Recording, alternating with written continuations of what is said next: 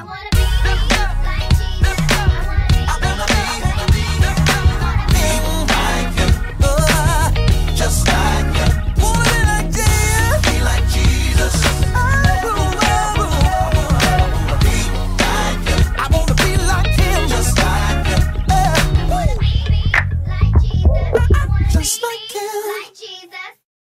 This is my friend, John Mahama. And John became a Christian in his early 20s. And as a young man, coming from a Muslim background, finding Jesus, he began to pioneer churches in northern Ghana. And it was around 1990 when I traveled to Ghana that I met him for the first time. And at that time, he was pioneering a thriving church in Kumasi, filled with men and women from the north, many of whom had become Christians and then rejected from their families. And when I first went to his church, every night, dozens of people slept on the floor of this tiny building. And even though he was caring for so many, as a day job, he was a full-time driver for a missionary at that time, Monday to Friday and Saturday. And then he would do his pastoral work in his own time. And I felt the Holy Spirit speak to me, and we were able to raise support, and John went into full-time ministry. And he continued to build an amazing work. He and his wife had great compassion for young people who became Christians from the north and were rejected from their families. And over a period of time, over 100 young people lived with them as a family. Their only natural son tragically died of malaria at the age of 7. And a couple of years later, I was privileged to dedicate their miracle son. Pastor John was passionate about helping people from poor backgrounds to have a trade to give them support and dignity. And he and his team have trained over 500 girls and boys in carpentry, electrics, clothes and bread making, giving them hope in life. John recently retired, and he remains one of the most humble men I have ever met.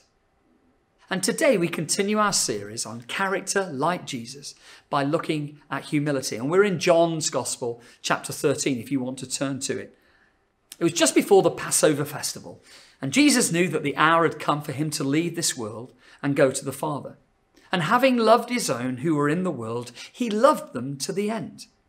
The evening meal was in progress, and the devil had already prompted Judas, the son of Simon Iscariot, to betray Jesus. And Jesus knew that the Father had put all things under his power and that he had come from God and was returning to God.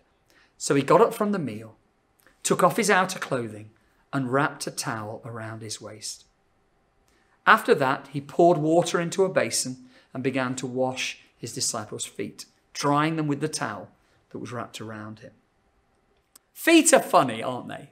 I have very ticklish feet. In fact, if you're in the room with someone who's got ticklish feet, why not tickle them right now?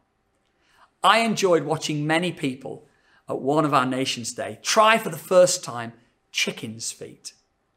I can't wait for our next Nations Day when we can gather together as a family, worshipping together. Lord Jesus, may it be sooner than any of us think. But feet are funny. Different sizes, different looks. And here in our passage, we see the true humility of Jesus as he washes his disciples' feet. I love this passage and how it reveals the true nature of servant leadership. The image of Jesus washing the feet of the men he loved.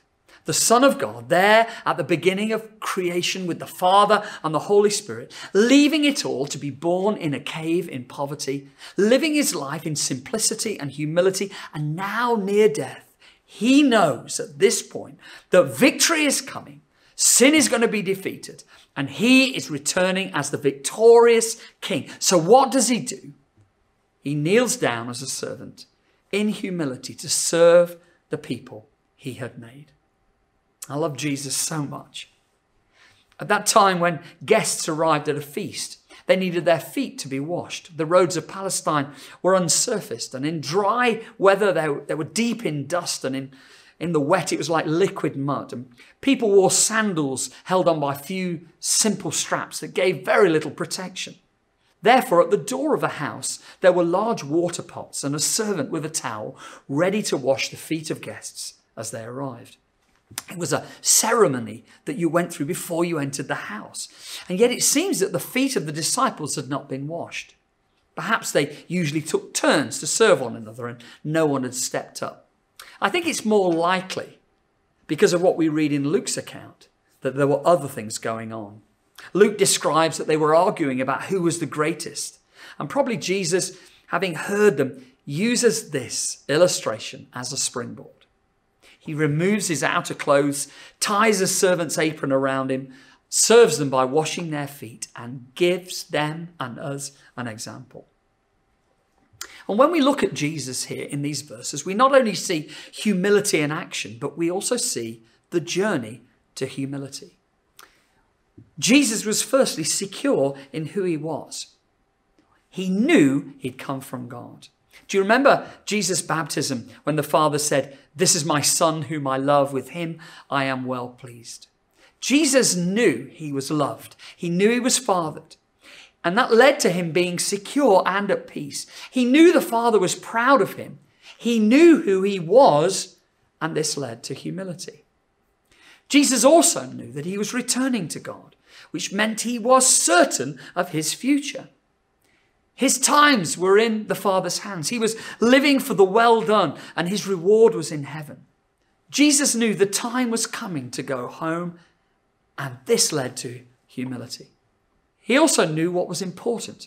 Having loved, he loved them to the end, even in their failings. He knew that the devil had influenced Judas. He knew the rest of the disciples were going to walk away. He knew that Peter would deny him. And yet he had loved people in every step, every moment, every decision. And he loved them in spite of their sin to the end. His love for others led to humility. So he knew who he was. He was certain of the future. He knew what was important.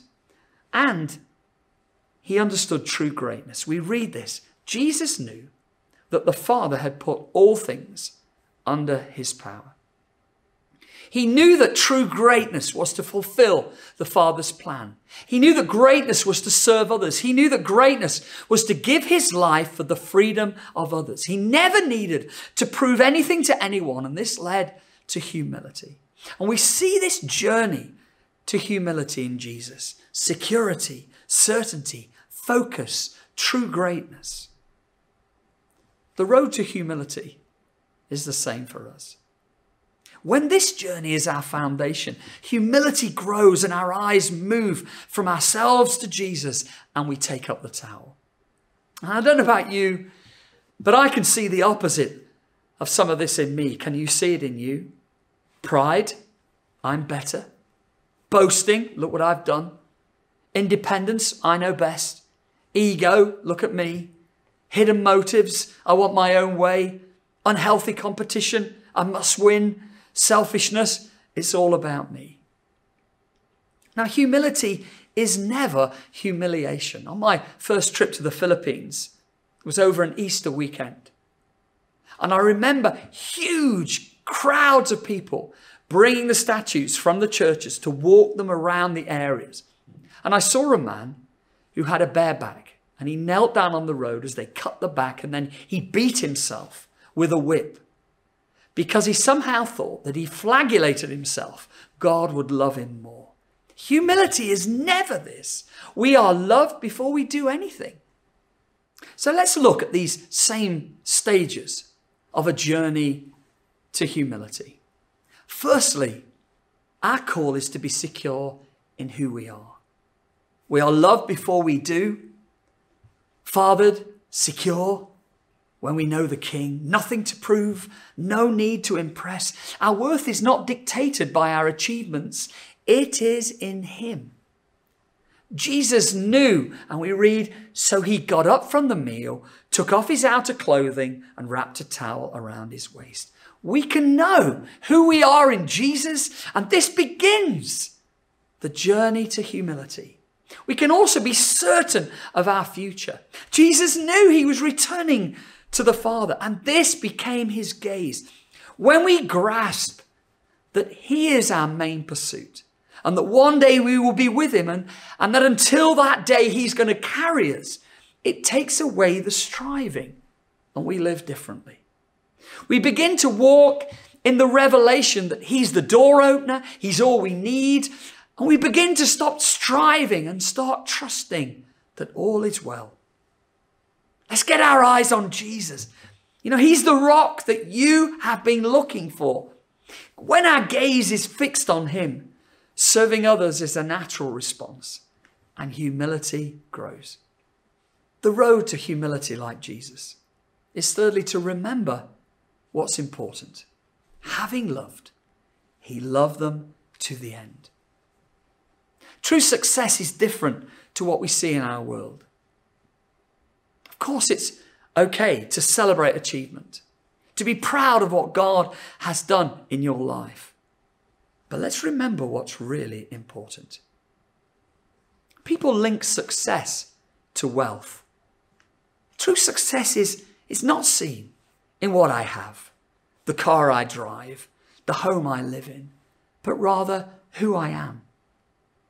One of the many reasons Susan and I choose not to know the amounts that people give in TLC is because we never want to treat people differently based on what they contribute or don't contribute. We want to love everyone the same to the end. That does not mean that giving is not important. It's incredibly important to give back from all that he has given. And I would urge you to get this area of your life in order. You know, this year as we as a church aim to meet the challenges in our church of a global pandemic, to respond to the amazing opportunity of Open Hands to open a new compassion centre and to love the poor, to go beyond the challenge of mission.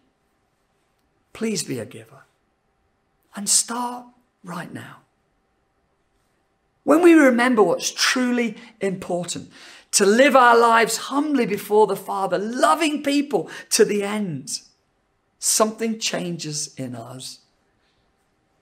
The church should be filled with love for people, love for the broken and the hurting, love for the difficult and the stubborn, love for the lost and the world, loving one another with all our passion and uniqueness. When love is in your heart, humility grows. Humility like Jesus, this journey, knowing I'm loved, trusting God with my future, focusing on what's important and understanding true greatness. Jesus knew that the Father had put all things under his power. You know, realizing that true greatness in life is to walk humbly before God with integrity and honesty helps me to begin to lose my pride, my ungodly boasting, my ego, my hidden motives, my unhealthy competition, my selfishness. And when I walk through these steps, it's never a problem to wash feet, to be faithful in serving, to be quick to forgive, to be consistent and Christ-like. For me as a leader, there's nothing I should be unwilling to do if God requires me to. All of us should be willing to clean the loos, pick up litter. And if we can't do it, what does that say about the work of God in us? We may not always need to, but we should always be willing to. And TLC, my challenge to us all this morning is this. Let's take up the towel. Let's pray for our families, serve our work colleagues, find ways to bless our streets, keep loving the poor. Remember how blessed we are. Keep giving away. Keep laughing and loving. Find delight in simple things and humbly, with compassion and grace, serve one another. This is real joy and it lasts. This is character that is priceless. This is the humility that Jesus walked in. Amen.